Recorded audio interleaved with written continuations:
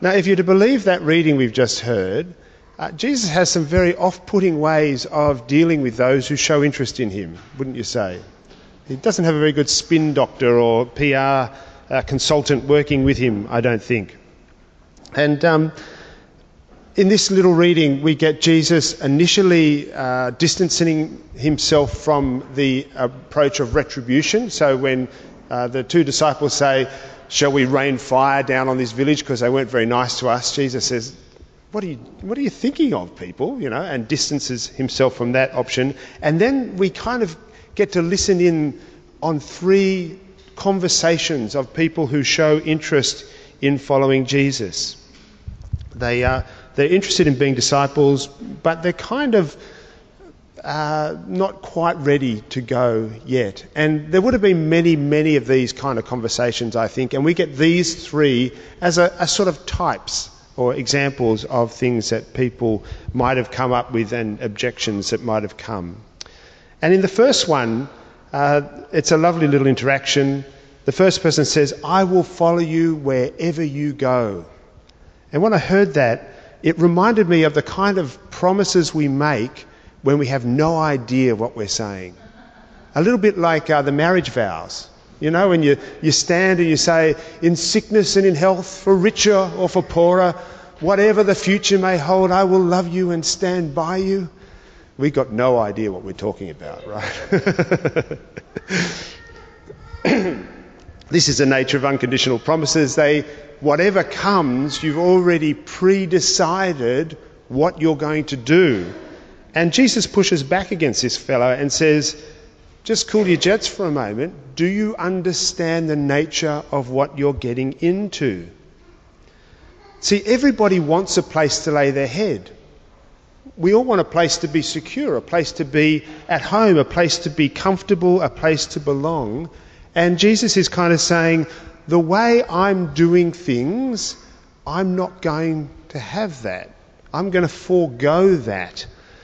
And there is no place for me. I'm not going to compromise myself in order to find a place to fit in. Is that the kind of example you want to learn from? Is that the kind of life you want? Is that the way you want to follow? I mean, having said all of that, of course, unconditional promises like marriage are really good promises to make when you know you're into something really good. And it's the only appropriate response to make to Jesus. But Jesus says, make it knowing what you're doing as far as you can. Because Jesus isn't going to cozy up to this world's systems.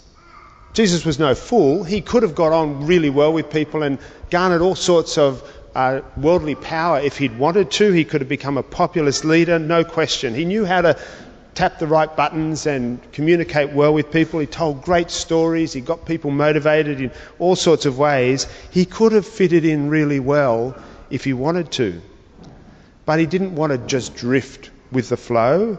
He didn't want to become part of the majority, whether it's a silent majority or the vocal majority or any other kind of majority. Because if you notice about majorities, and this is a really interesting thing about majorities, they're always counted according to arbitrary criteria. As soon as you say the phrase, most people who, and you put in most people in Australia, so you've just put in a category. Most people in Australia are 6 feet tall. Well, I don't know what it would be. But they're always arbitrary.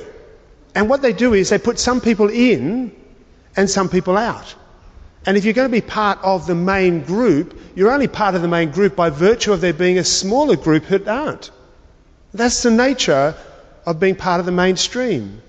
It means that you've rejected all the other streams and you're joining with that one. Jesus wasn't going to be counted in with any group that counted anybody out.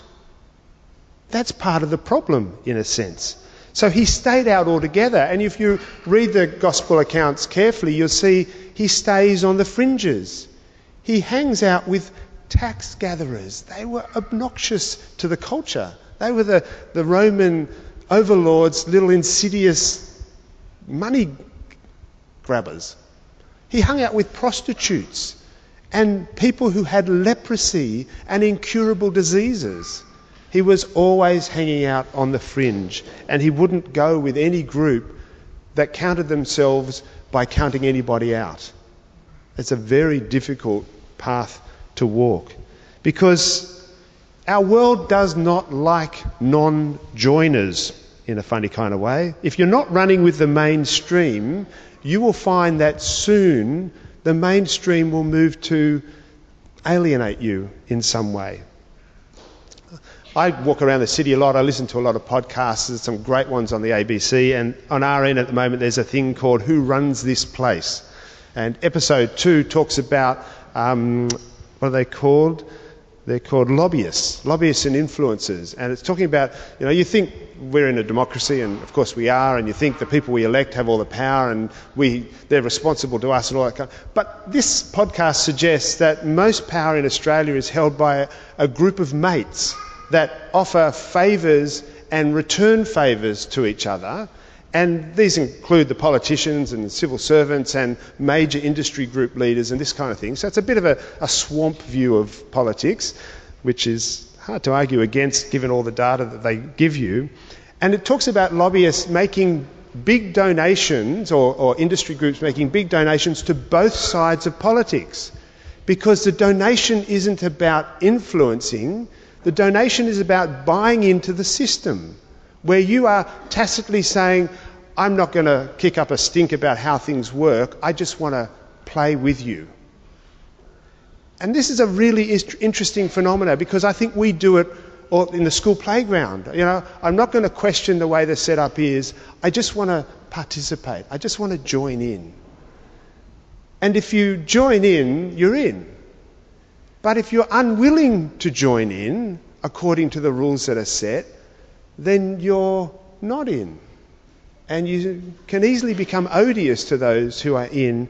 And Jesus continually put himself in that position in accordance with the religious and power structures of his day. Because groups, communities, societies, we like joiners. We like people to participate with us, who are willing to share the assumed culture and priorities. And if you're not in, you're out. And that's a hard way to live life, to be on the outside. So Jesus says to this guy, are you ready for that? Think about that. You're welcome to follow me wherever I go, but are you ready for what that means? The next person, next disciple really knows his Bible. And this is a really cool little move, and all you young people out there should pay attention to it, because if ever you want to excuse yourself from something, it's good to have a good reason, right? And the Bible says, or the Old Testament says, honour your father and your mother. And this person says, I will follow you, I'm just going to obey the Old Testament, and I'm going to honour my father. Let me bury my father first. He's not dead. This is the idea that I'll look after him until he dies. Once he's gone, then I'm liberated to do my own thing and follow my own pursuits. So, that's a pretty good, noble reason, right? And for those of us who are caring for elderly parents, we know how noble it is to look after our elderly parents. This is good stuff. And the best excuses are noble excuses. If you're going to excuse yourself from something, don't have some piddly, weak, selfish reason. Have a really good excuse. Now, people from Presbytery, Robin, close your ears, and Anne, because twice a year Presbytery has its meeting on a Tuesday evening. Now, Tuesday evening is the night that my wife Jo works, and it's my responsibility to cook dinner and look after the girls. So on those Tuesday evenings, I say to the Presbytery, look, I'm sorry, I have this responsibility, it's my family, can't get more noble than that, they're kids, they need me to be there, I can't come. Although I did notice that there was a thing on a Tuesday evening that I really wanted to get to, and somehow I managed to find a babysitter. So we do things according to our priorities, and we find legitimising reasons to support why we do them.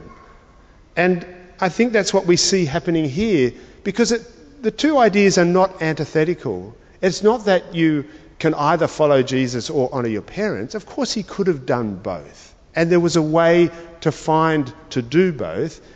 What he was really saying is, I want to fit in with the established culture. That's him and his dad. I want to fit in with the established way, how the culture would like me to do it. And that's what I'm wanting to fit in with. But Jesus is saying there might be other ways. You don't have to just walk blindly according to the way the culture is calling you to walk. There might be ways that you can honour your parents and follow me.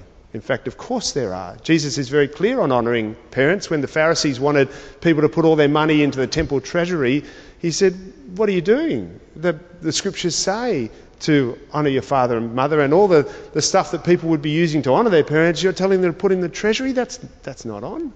So he was a bit of a subversive on that. So it's not that he's got anything against parents, but he just wants to challenge the way people are thinking. The established way that you think everyone must do it is not necessarily the way everyone must do it. And then the third person really gets down to the nub of the issue. He's really getting down to where your heart is at. This person really just wanted to say goodbye to family and friends, to have a send-off, to be remembered by and to remember. And, obviously following Jesus marks a significant departure for a person in this way, and marking that with a goodbye would be a perfectly reasonable thing to do, wouldn't it? We like rites of passage to mark significant events. Although it's interesting, the rite of passage for marking the decision to follow Jesus is baptism, which is a very interesting rite of passage because it's a washing away of stuff and a rising into new stuff. So it's a washing away of old stuff and a rising into a new direction. And in a funny kind of way, this idea of going back to say goodbye is the precise opposite of baptism. It's kind of going back to the old stuff before begrudgingly going off to the new thing. And I don't know if you've ever been to an evangelistic place where people have given their testimony. I've been to one or two, and every now and then you get someone who stands up and they talk at length and depth and with real detail and almost cherished words about their former life and, how they engaged in debauchery and drugs and illegal this and fun that, and you're kind of thinking, sounds like you really enjoyed that. and then right at the end, and then I became a Christian, and that's all finished now. So, right. I think we might have missed the point there. What do you really long for?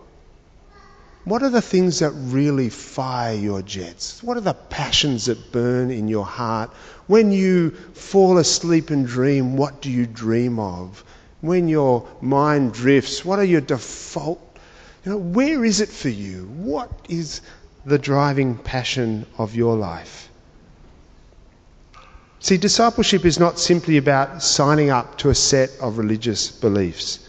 It's not even participating in regular rituals, although I think they can be useful, or undertaking theological study. I've done heaps of that and I love it, but that's not what it's about. And it's definitely not about creating the appearance of being a disciple while maintaining as much as possible your pre-existing way of doing life. That's not discipleship.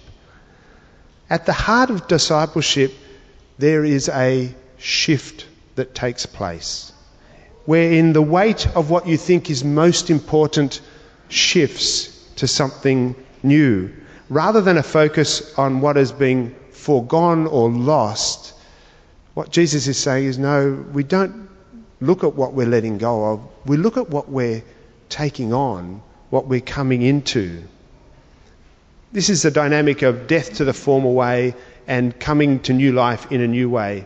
But discipleship is fundamentally the embrace, the willing, desirous embrace of the new life. It's much more than departing the old one. I wonder why you became a disciple. I wonder what desires were fired for you when you decided, I think I will become a disciple. I wonder what sold it for you, or whether indeed you've made that choice, or whether you're just kind of still thinking about it. I remember when I first heard the gospel message and the way it was laid out for me, it was about, this is a coarse way of saying it, but kind of like getting a ticket into heaven, securing my well-being for all eternity. It seemed like a good deal at the time, and I thought, yep, I'll sign on to that. That's a good thing. This was a simplistic approach, and I found it increasingly dissatisfying as I learnt more and more. This kind of, underneath this drawer of the eternal insurance policy, I realised that really what I wanted was a place to belong, which is the very thing Jesus started with. And in this world, places to belong, you can make them, but you've got to work hard at it. And if you don't want to just bend yourself to fit in, you might not find one. And I wanted to find one where I didn't have to bend myself to fit in. I was loved for who I am. And that was kind of what I was hearing in the gospel message. I'd never wanted to be rejected. And this brings us to the bedrock question underneath everything. What is it that we truly, actually, genuinely, honestly desire as human beings? And each of us would put it in slightly different words, but it's interesting to think about, because the key thing I believe discipleship offers us is a shift in what we actually desire. So that's a bit tricky, isn't it? It doesn't give us what we desire, it gives us our desires. Think about that for a moment. It doesn't give us what we desire, it gives us our desires. Discipleship is not a behaviour modification program, it is a conviction shifting experience. Rather than following Jesus being for me now about getting a ticket into heaven to secure my eternal well-being, it's become about participating in the self-giving love of Christ in whatever circumstances I find myself in. It involves my deepest desire shifting from a focus on myself and my own protection and belonging to focusing on other people and actually desiring to serve and doing that thing which is actually service. And I tell you a mystery. In that move, I really feel like I belong. Isn't that a mystery? It's not about me, and it can't be about me, but the more I do it, the more the deepest thing I desire comes to me, and I experience salvation. See, when I first heard the call of Christ, when any of us first hear the call of Christ, we can't help but hear it through the lenses or the filters or the metaphors that we already have. And we hear it and it beckons us. But if we take up the challenge of following Jesus, the more we follow, the more we participate, the more our desires will shift. And they won't be so much about us. They will be about the kingdom. They will be about other people. Not trying to do the right thing, but actually, no, I want to do this.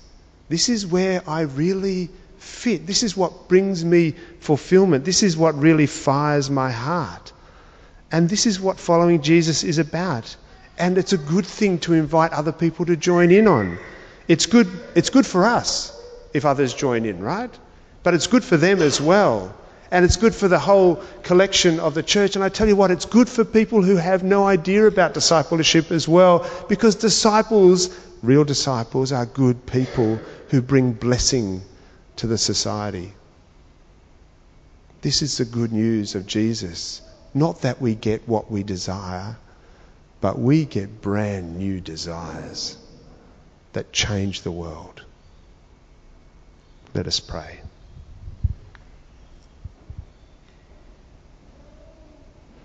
Lord, we thank you that this is no superficial deal. You don't want us simply to jump through hoops for some bizarre, arbitrary reason. You want us to follow you and do life in a way that you've modelled for us, that we might be changed from the deepest places to become people who follow you, who do it your way and change the world. Help us to do that, we pray, as we seek to follow you. In your precious name. Amen.